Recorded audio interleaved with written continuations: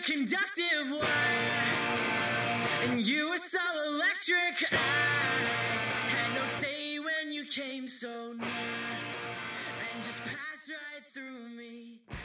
Hey everyone, welcome to Geekdom is Back, as is Mirjani Rawls. Today we're talking all about Spider-Man Into the Spider-Verse, and if you haven't seen this for whatever reason, please stop this and go do that immediately, because it is definitely something that I think changes the landscape for animated movies, and it's not very often that something like this comes along.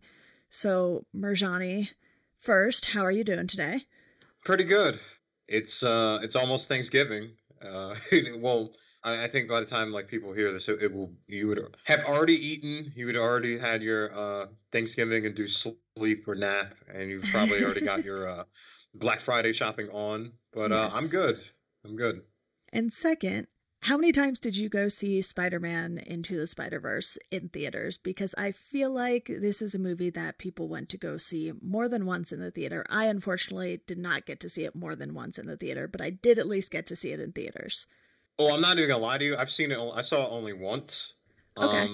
I watched it a bunch when it was on Netflix, and then when it came out to like digital and DVD, like I watched it a bunch then.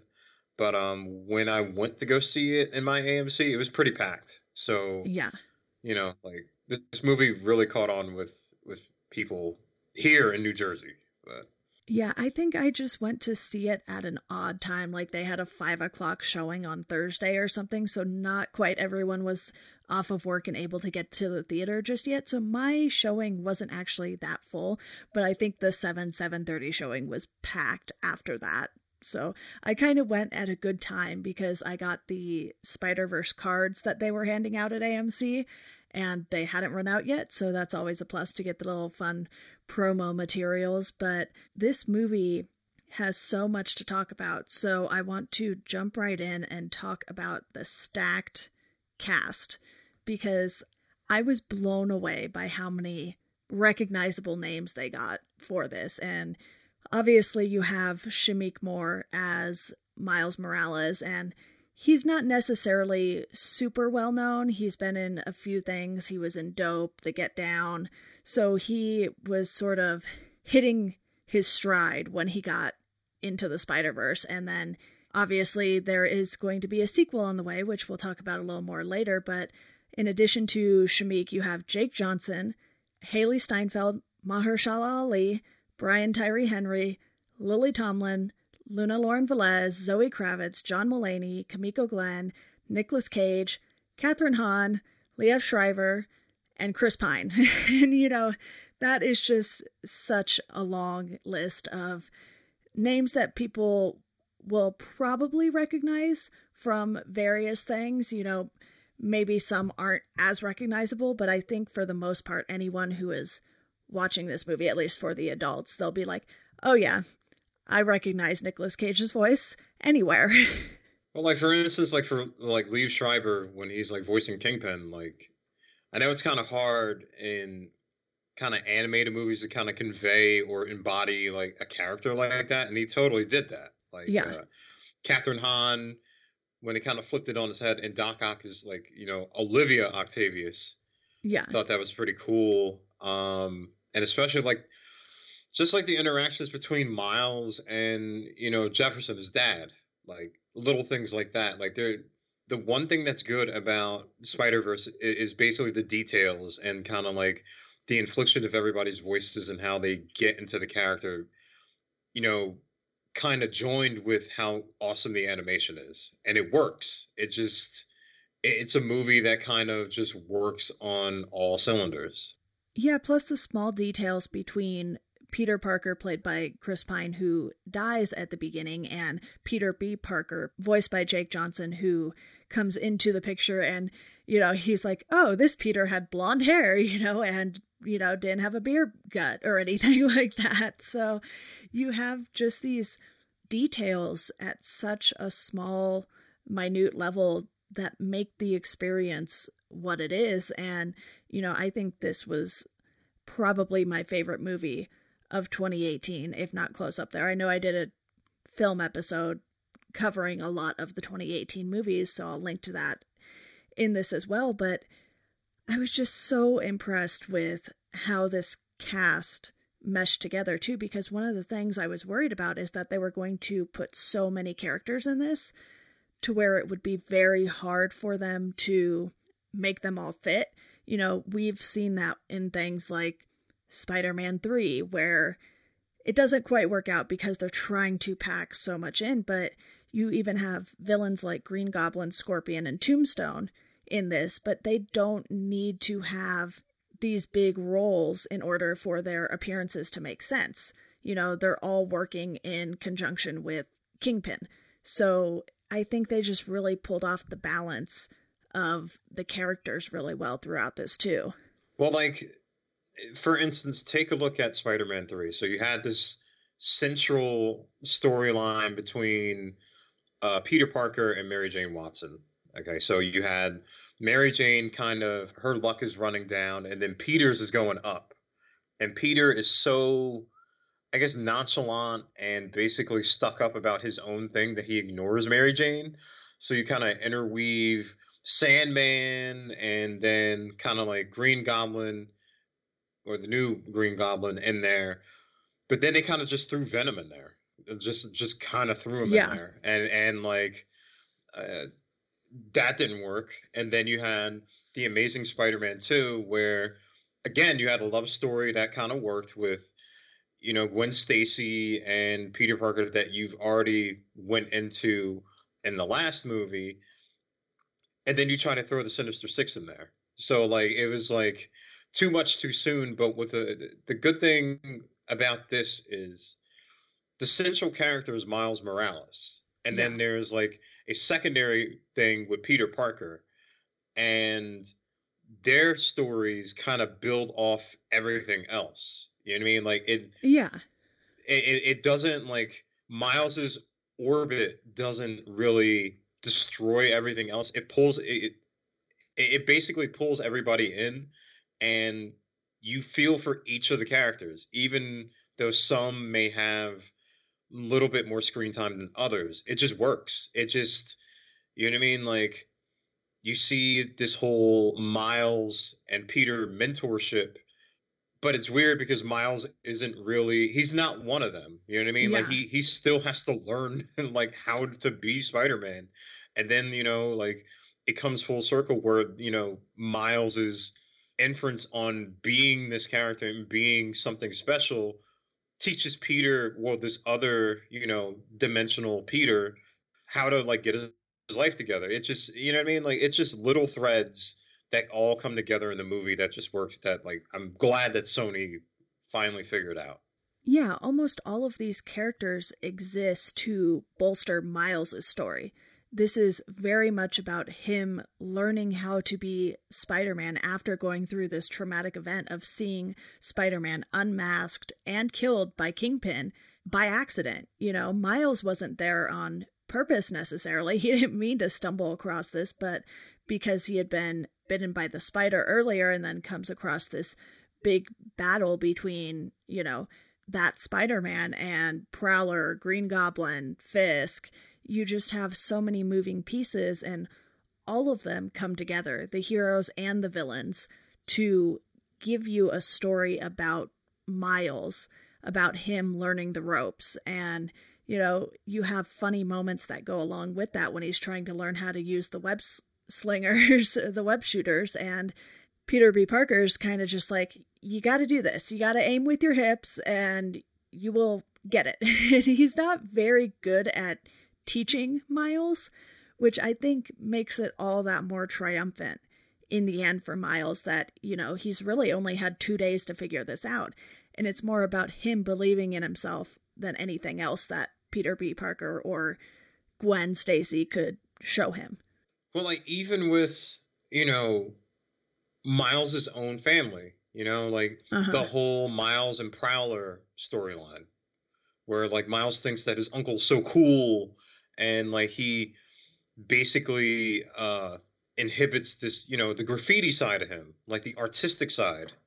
And then he, like, finds out that, you know, like, his uncle's not really who he thinks he is. Like, Miles throughout this movie is not only finding more about himself, but he's redefining on like, his moral compass and like, all right, well, maybe I'm not ready yet, but I have to step up. And it's just, especially, like when I went at a like, they had like the special Saturday screening, Right. and it was packed. It was sold out just to see kind of like a hero who is both half Puerto Rican and half African American, and the fact that like they live in Brooklyn, and seeing their whole background is inspiring. You know what I mean? Like, Yeah. even from like little kids, like it's all like to see that kind of representation there, and to see who he becomes, and not necessarily always be Peter Parker.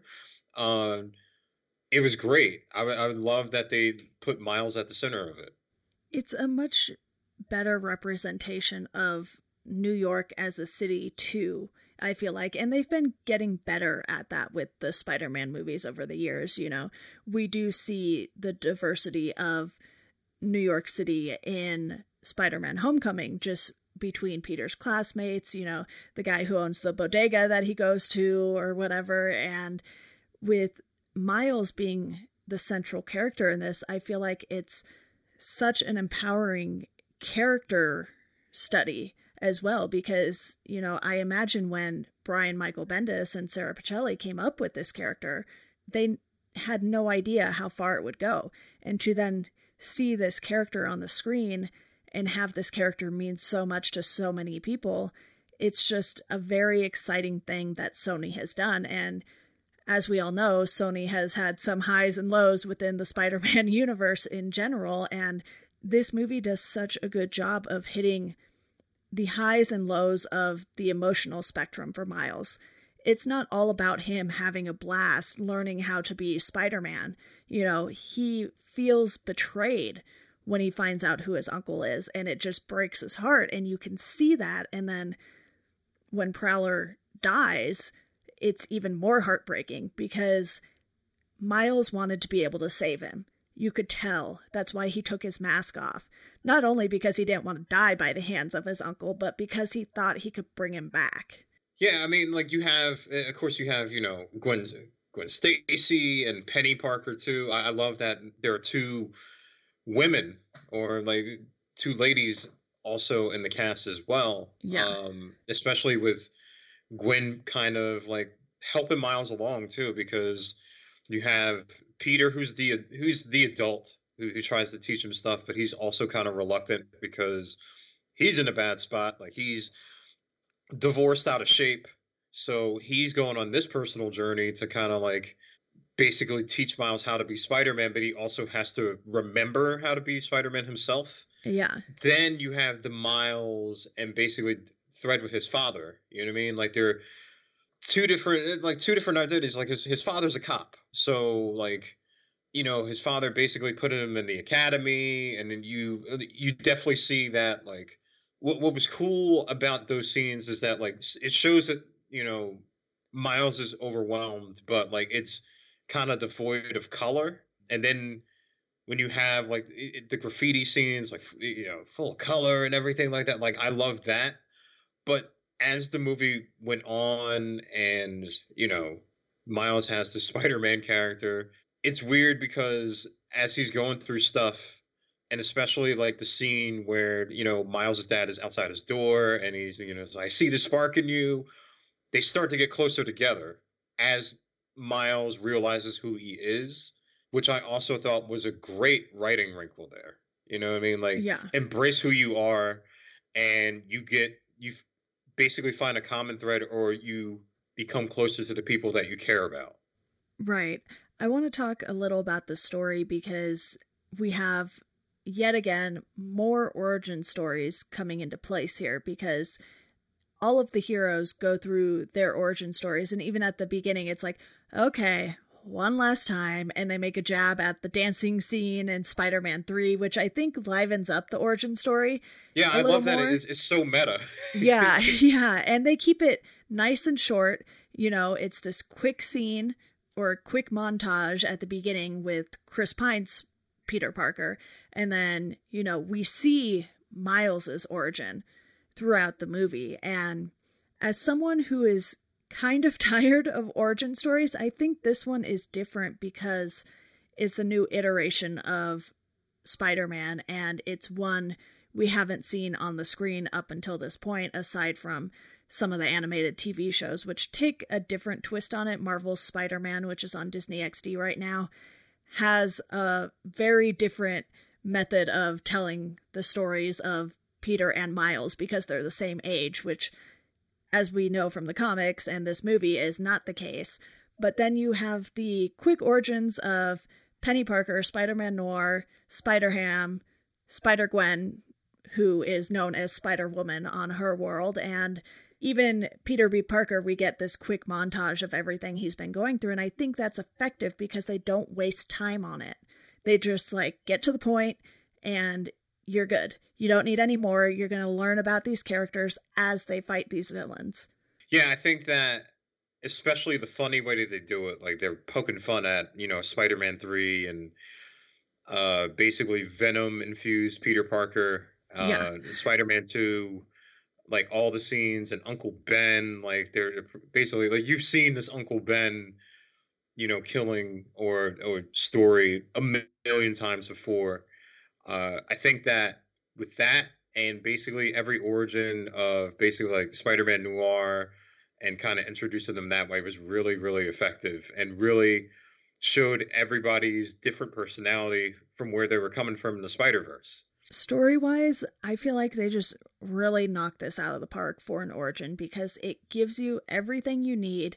Miles is learning along the way, and they aren't lingering too long on it. I think even though that this was a 2-hour movie, which is actually pretty long for an animated movie, I've been going back and watching things like Toy Story and some of the other Pixar movies, and, those are closer to an hour and a half, hour and 40 minutes tops maybe, just because of the process for animation taking so long in general. But the fact that they took their time with this story, it was so well paced, and it did not feel like a 2-hour story pretty much. And I think that's what makes it work so well. You don't feel the length of time.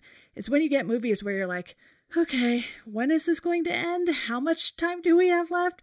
When you start to get in trouble with your story, because that means people are getting bored and wanting you to hurry the story along to get to a certain point. But even rewatching this, I was so impressed with how quickly it went by. I was like, that was 2 hours? I mean, maybe a little longer because I paused it here and there, but still, it did not feel that long. And in my book, that's always a plus.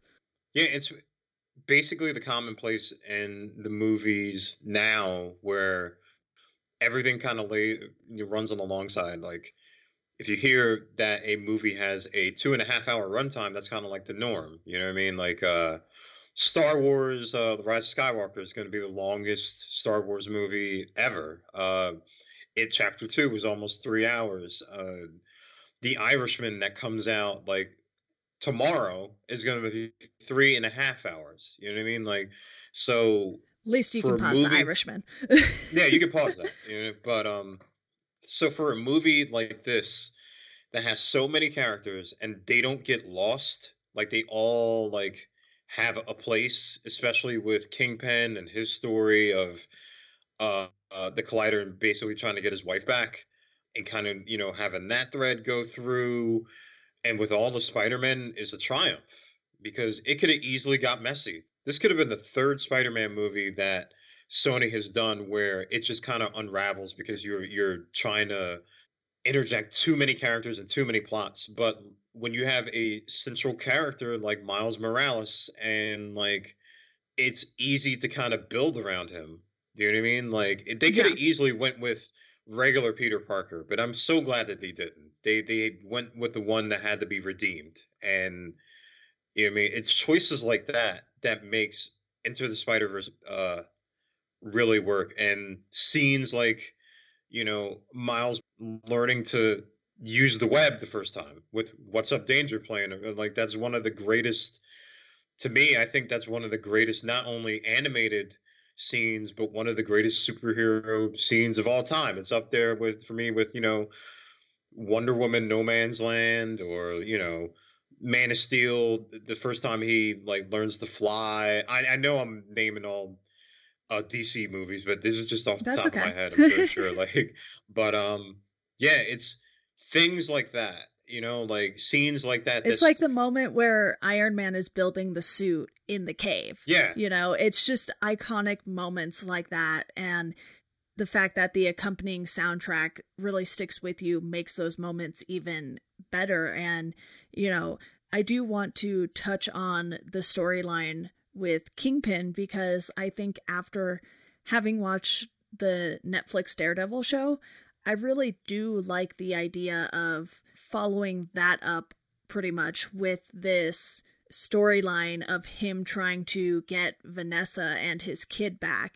Even if they are from a different dimension, you can tell that he has been through so much emotionally, and don't get me wrong, he's still a horrible, horrible person, but you understand his reasoning behind doing what he's doing, even though it is detrimental to so many other people and it's so selfish of him to do that. There is this connection that I think works really well with Kingpin as far as his family goes. Like when I was watching that, who it reminded me of? Mr. Freeze. Yes. It reminded me of Mr. Freeze, and basically like, his wife having this basically incurable disease, and he freezes her, and he's trying to find, the cure for her, but he's trying to kill Batman, and there's a lot of collateral damage. He's kind of like the sympathetic antagonist. Like, you get why, and it's also with maybe Killmonger and Thanos. Like, they're horrible. Like, Thanos tried to commit genocide, and Killmonger as well, but like I would guess their reasoning is, you're like, I guess I kind of get it. I wish you didn't try to kill half millions. the universe or millions and billions of people to get to that. But I understand like why you're trying to, I guess, do what you're trying to do, or the ends trying to get the means. And like Kingpin, again, like you said, like he's horrible. Like this dude's a crime lord, and I don't know, but I see what I see what you're saying there. Like he's trying to get the thing that means most to him back, but unfortunately it means like that dimensions dying and people dying. So yeah. One other thing I noticed too was that with Dr. Octavius, she is sort of in the comic. Doc Ock in that has this sort of protege, and I believe her name is Olivia in the comics, if I'm not mistaken, but she's not his daughter or anything. I'm pretty sure. Not 100% sure on that, but I know she's basically his... She's Carol Trainer, I think, in the comic. She might be Lady Octopus. Okay. But I do like that with Doc Ock, her whole story was this was her creation, and obviously Kingpin hired her to create it, but this was sort of her baby, and you could tell that she is so insanely smart to have come up with something this dangerous, and at the same time, it's like she's a villain, but she's in it for the science, not for the destruction. I just like that they chose to put, the woman version of the character in there. Like, you have, Olivia as the head scientist. Usually, like, we've already seen Doc Ock in Spider-Man 2. You know what I mean? Like, I like that. Like, you have a female villain who's also a mad scientist or evil genius. Like, that's pretty cool to me. Like, it's kind of like, I think Incredibles 2? Yes. Yeah, it's that same thing. Like, I dig that whole, like, flipping genders and, like, going another way with it. I think that really worked.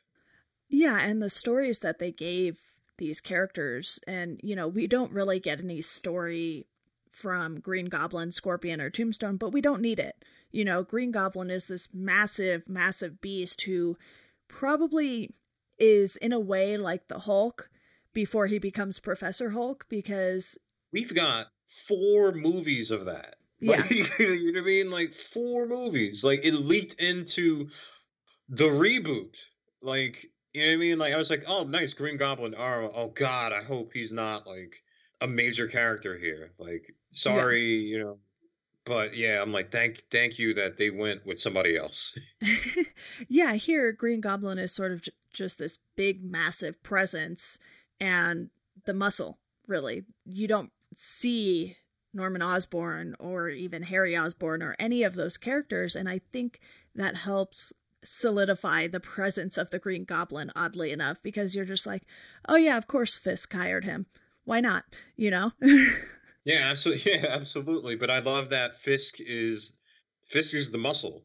Like he puts a hurting on Miles at the end of the movie and most of the Spider-Men, Like Kingpin's a Yeah. big impulsive guy. If you watch Daredevil or any of like the Netflix, like Vincent D'Onofrio is very imposing in that. And even the Daredevil movie back when Ben Affleck was there, like big guy.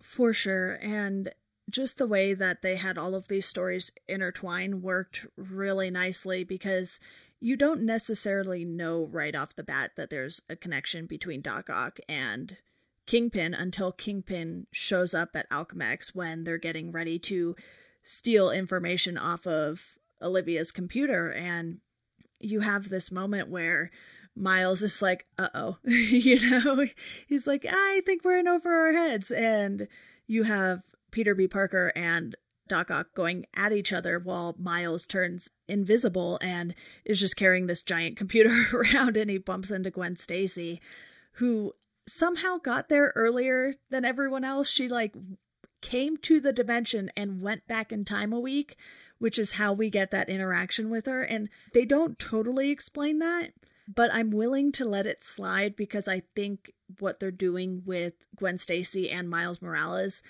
is good enough for me to just kind of let that slide a little. And plus, these are alternate dimensions. We don't really know what's going on with this machine completely because it is so insanely huge and destructive that maybe time travel is possible with it too. Well, I mean, she's kind of always been there. Like she was in happens to be in Miles' his class. If she's Gwenda, you know what I mean? Like she takes that alias there. That was okay with me. I'm glad that they didn't make Miles and Gwen Stacy like love interest. I like that they kept them as friends. Maybe they end up doing that, down the road. But like I like that like they let Gwen Stacy kind of like be more of a I don't want to say big sister, but like more like a mentor to him to kind of teach him how to be Spider-Man. Yeah. And like with Miles's personal journey to be Spider-Man, he kind of had to let go. Like he had to he's so like in the beginning of the movie, he's so kind of like tight and like nervous and what I mean, like even with them escaping out of Alchemax and stuff like that, it's basically like on the job training, right? So even then he's kind of iffy, and I really like that they showed that Miles is struggling, and then there comes a point where like they had like in his room was like I forgot what does Peter say, like the Venom punch is something like do that on command and something like that, and he couldn't do it. Right. And like he asked him, and he basically was like, when would I know I'm ready? And then Peter says the line, it's just a leap of faith, like that's all it is. So basically being a hero, like the story, being a hero is just like letting go and like kind of like accepting that there is going to be fear. There is going to be basically danger and things like that, pun intended. But Miles had to let go and just kind of be himself. And I like that. I like the fact that like I didn't like it was really sad when Prowler died. You know what I mean? But it showed you that like Miles had to step up because like, dude, this is going to affect your family. You know what I mean? Yeah, like, yeah. You just lost a family member because of him going the other way and being in the Force for Fix. So it's literally this life or death situation for millions of people in New York City, not just Brooklyn. So he knows that he has the power to do something about it. He just has to figure out how to hone that power very quickly, which he does. And I'm not even mad about how quickly it happens, because you could see him trying over and over again earlier in the film. And then he just starts to believe in himself, and it comes a lot easier in that moment. And he has this style that, you know, Peter never really had necessarily.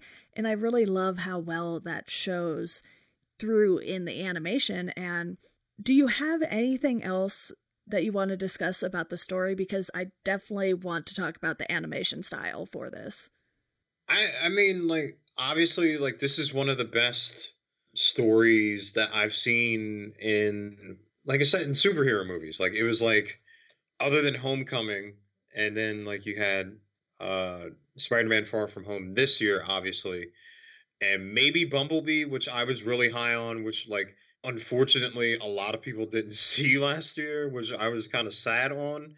I really dug it. I've seen it more than once. Usually I don't really like, it's hard for me to like watch movies more than, like, I think I've seen Civil War more than once, Winter Soldier more than once. Like, I've obviously seen DC movies more than once, but like this movie I could really just watch and be like, all right, man, like, this is what I love this scene. Like I said, like, watching like the What's Up Danger scene, you get goosebumps, you know? Like, it's just like, wow. Like, they've really pulled that off.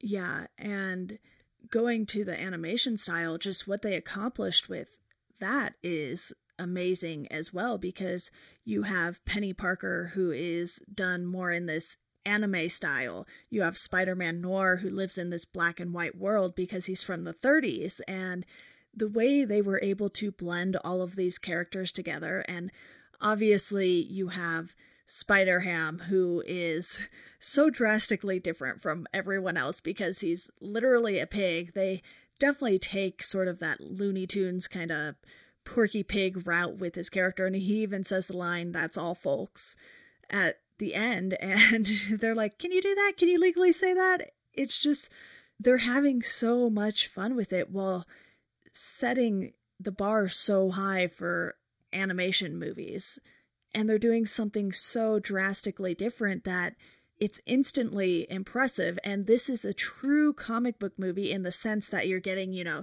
the pow and bang popping up on the screen, and the way they show the spider sense with just, you know, these squiggly lines coming off of their heads is so fun and so true to what a comic book is. I think that having the characters in these various different styles just gives you this sense that they're all unique individuals.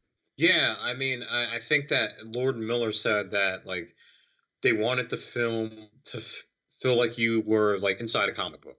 And I definitely felt like it was that.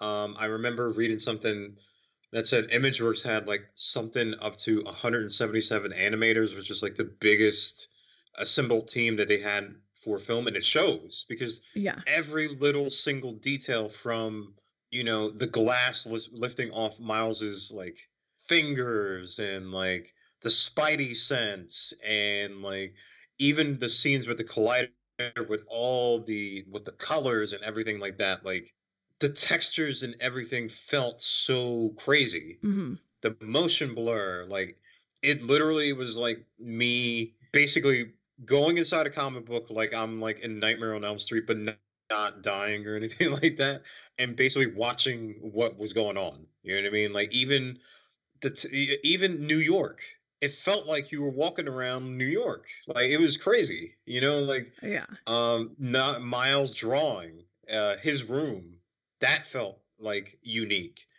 There was so much care done to every single frame of this movie, where, like, I'm like, wow, like, how long did this take? You know what I mean? Like, how long, like, the attention to detail, like, I don't know, like, I know they're doing a sequel and stuff like that, but like, it raised the bar for basically animated movies all around. Exactly. There are two things that I'm definitely going to link to in the show notes for anyone who is interested. And Polygon had this interview with Patrick O'Keefe, who was one of the film's 2 art directors.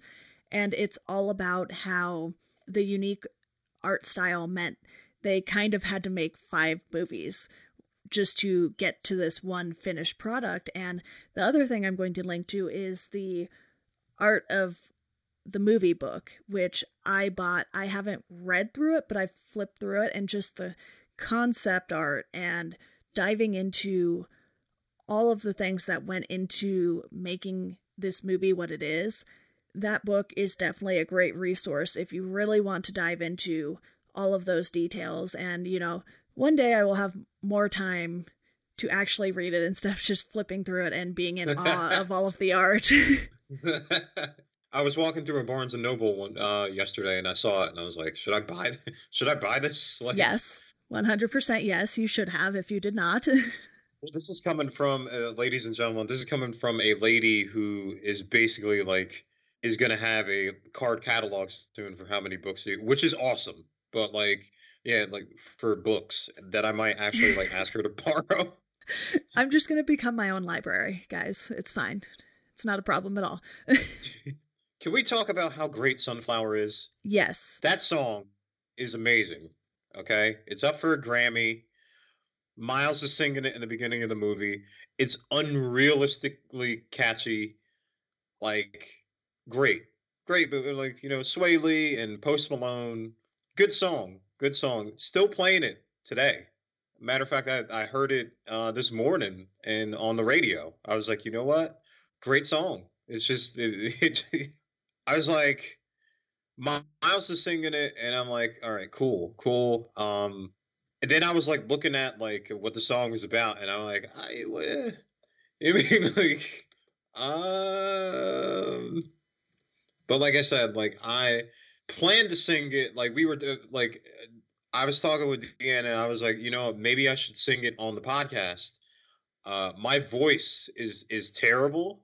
So I'm going to ask everybody to go to Apple Music or Spotify to just listen to it, because I don't want your ears to bleed, you know?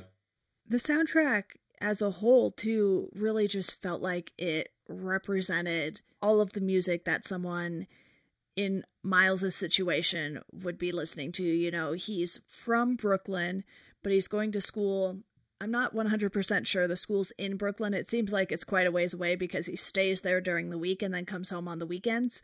So he's taken away from his home, you know, 5 out of 7 days a week. And it just feels like music is his way of coping. And that shines through, especially when he's in his room listening to music and his dad's yelling at him to get ready for school. It's like, that is such a teenage thing. It fits in so well with the movie. And what I love is when the music does not distract from the scenes, but instead makes them better. And you have times where, you know, you'll get a soundtrack, even if it's just, you know, like instrumental soundtracks, scores basically. And you have some moments where you're just like, wow, that music was so obvious.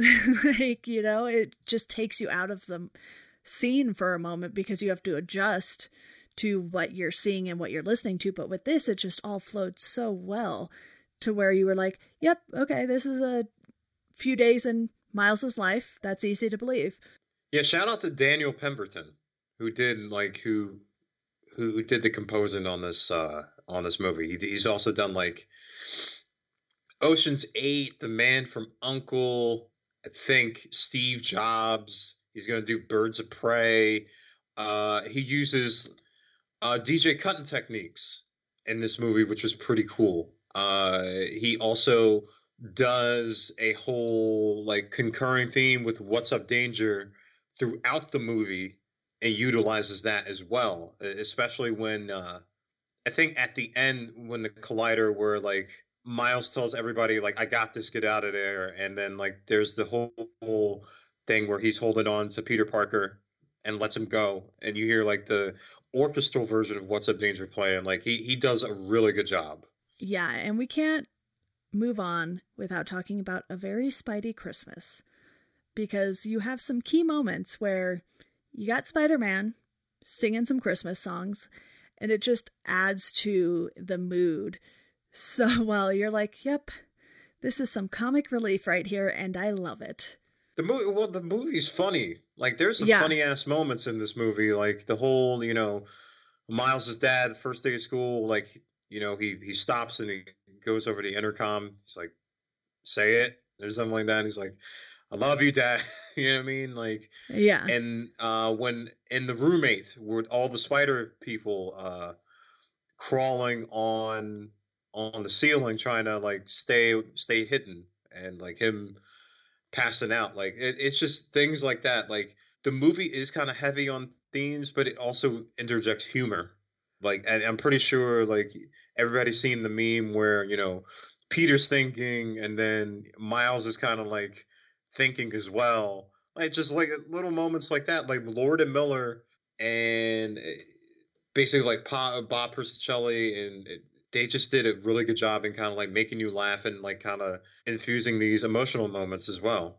Yeah, like I mentioned earlier, they perfectly capture the highs and lows on the emotional spectrum, and they know when to punch in those funny moments to either bolster a scene or just give you a moment to breathe, because everything else that's going on is very serious. And I know we haven't talked a lot about Aunt May, but I think this is one movie where that character in particular plays such a different role than she usually does. It was actually really refreshing because Aunt May has been part of the Spider-Man world since day one, pretty much. Granted, she keeps getting younger. I do like that they aged her up more in this compared to Marissa Tomei's Aunt May, just because it felt a little more realistic, because in the comics, initially, she always felt way too old. She felt more like grandmother age, not aunt age, because I was like, wow, was Peter's dad that old when he was in high school and college, Because Aunt May is his father's sister. She takes him in, so on and so forth. Uncle Ben thing happens, but in this, Aunt May is sort of just like, oh, okay, this is another Peter from another dimension. It's about time you showed up. Let's go kick some butt. Yeah, she's voiced by the great Lily Tomlin, and Lily kind of takes on the role, like especially when they bring the fight to her house. She's like, "Can you please take this outside, please?" Yeah, it's such an Aunt May moment after she's shown them Peter's workspace, basically, and she gets emotional seeing Peter B. Parker because she knows about everything that's going on. She knows there are other Peters out there.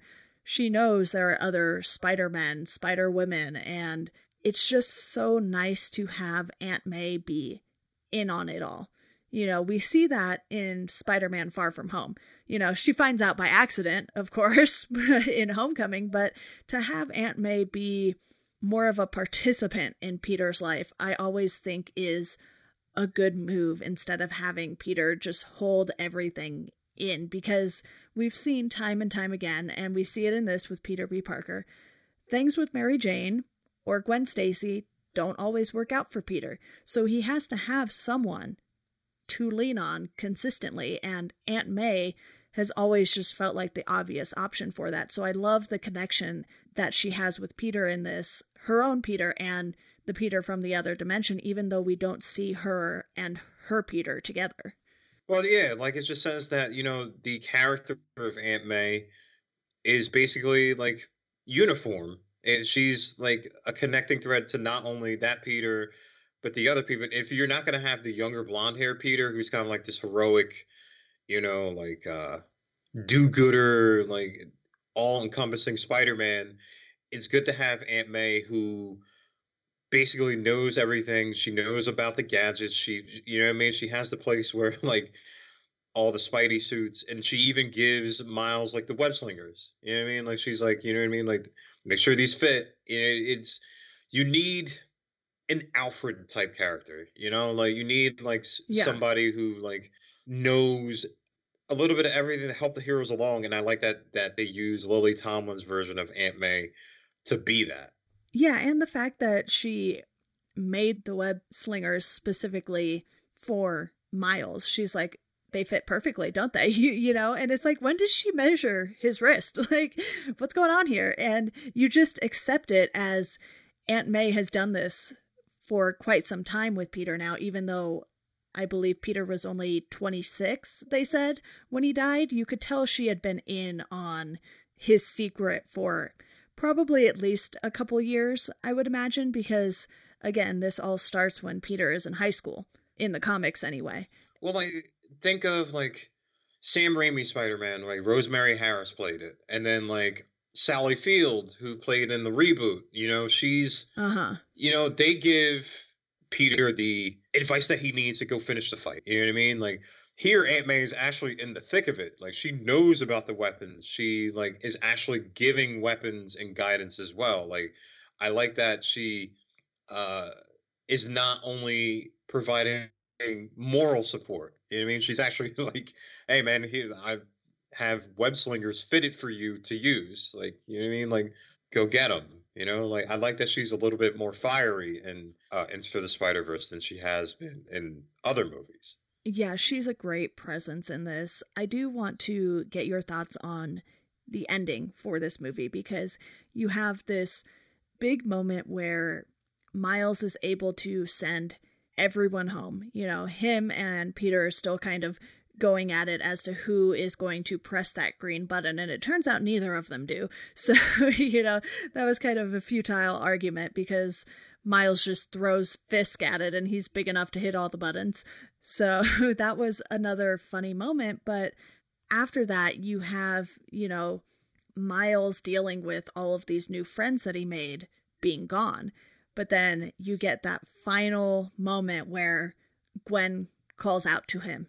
And I just think it sets up a sequel so well without necessarily needing to lead right into a sequel, if that makes sense. From what they had in development, they're going to do an Into the Spider-Verse 2, and I think an all-female version of Spider-Verse.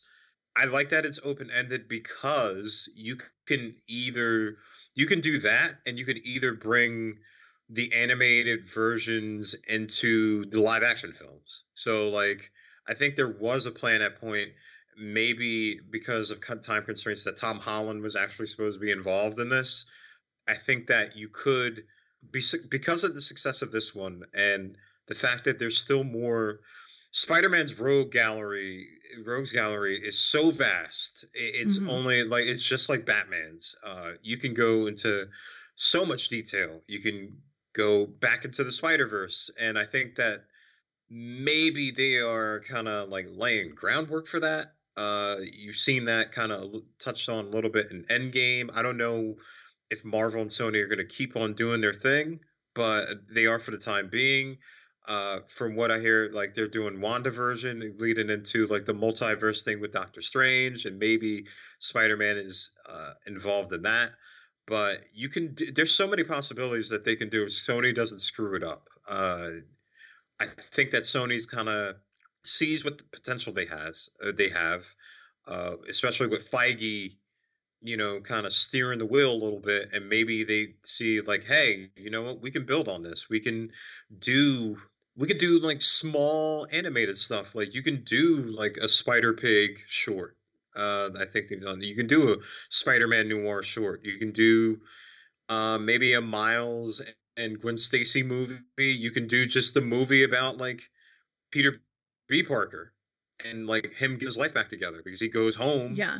And assumably, like, you know, patches things up with that version of Mary Jane Watson. There's so much stuff you can do. And I like that they ended it kind of like to be continued.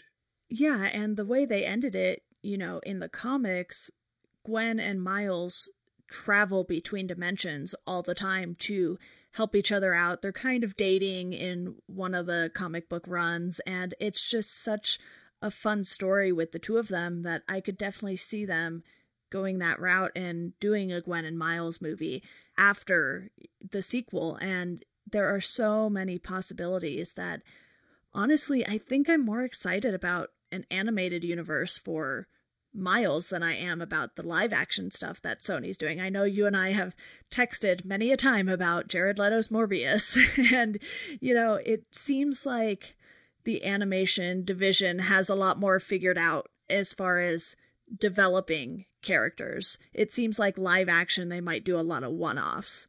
Well, here's the thing. When I do that to you, I'm usually trolling because I know how you Yes. love Jared Leto. They're gonna. The elephant in the room is that the Venom and Spider-Man are gonna meet up, and I think that like with Sony developing their own universe, Spider-Man is gonna be more of a Spectre and kind of be more involved in the background. Like there's, with the New Deal, they said there are gonna be kind of loose threads where they can Yeah. influence the MCU, which is pretty cool. I hope that they build on it, especially with like fans hating that like Tom Holland couldn't be in the MCU, and he's a great Spider-Man. But yeah, like I'm very interested and intrigued to see where this goes, where this partnership goes, how they kind of wrap up, Spider-Man 3 and that saga. Yeah. Where they even go, where they go with the animated version. I guess I'm equally as interested to see like the animated stuff and the live action stuff. You know what I mean? Yeah. Especially with the big reveal that happened with, Spider-Man Far From Home, and where that's going to go. But I hope they really build on Miles' story because it brought in a whole new audience of people, like people of color, women, like to see that it can be all inclusive. It's just not like because we're always used to just seeing Peter Parker, Peter Parker, Peter Parker, Peter Yeah. Parker, and now we get to see that there's many versions of Spider-Man, which is always a good thing.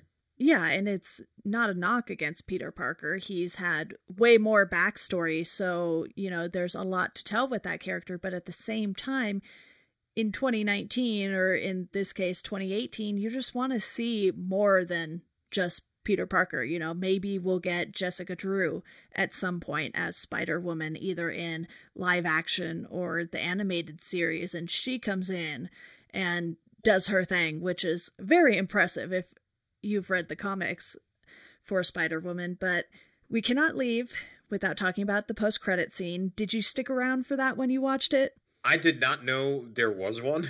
Okay. But I did see, but I did see it afterwards. Yes, I thought it was funny.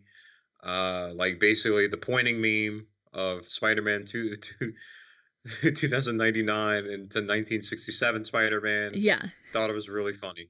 And you have Oscar Isaac voicing Miguel O'Hara, who is Spider-Man 2099. So they introduced this character at the very last minute, and you're like, oh, where is this going to go? Is there going to be a moment where they travel into the future and we get Spider-Man 2099, or he comes to the past, or, what's going to happen to have this character be a part of the universe and not just have him around for the funny meme moment at the end? Because I can't imagine you get Oscar Isaac to voice that character if that's all it's going to be. Oh, he'll be back. Post-credit scenes always mean something with Marvel movies. He'll definitely be back. He'll be around if it's not for his sequel. Like he's definitely going to be involved. For sure. Well, any final thoughts on this, Mirjani? I mean, as long as for the duration it's on Netflix, watch it. It's great. I'm sad that it only made like 375 million, but I'm glad it won an Oscar. You know what I mean? Like there's enough demand critically and from fans to see another one. We need movies like this. So like, yeah, watch the hell out of it.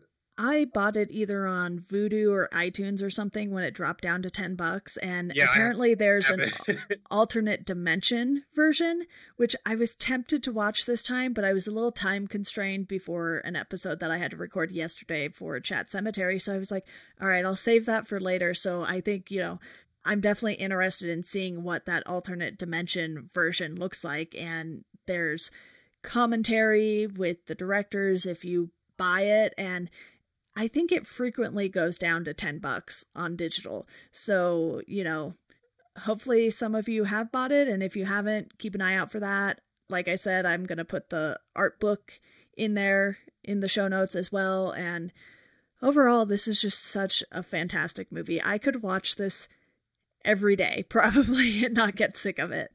Yeah, with the long list of movies that I have to watch for 2019, like I think if I like take a break and kind of like chilled out, like I could see me, putting Spider-Verse on. And we gotta we have a wait because the next one Yeah. comes out in 2022. It's cool because he'll introduce the Japanese Spider-Man series, which is awesome. So Yeah. I know it'll be Lord fun. Miller said that like they're returning in some capacity, which is good. But yeah, we got a long wait. We'll see. I think we'll see the live action one before we see the animated one. Yeah, there are a lot of superhero movies to keep you busy in between this and the next one. So, I think that wraps it up, though. Mirjani, thank you so much for coming on to talk about this with me. Yeah, no problem.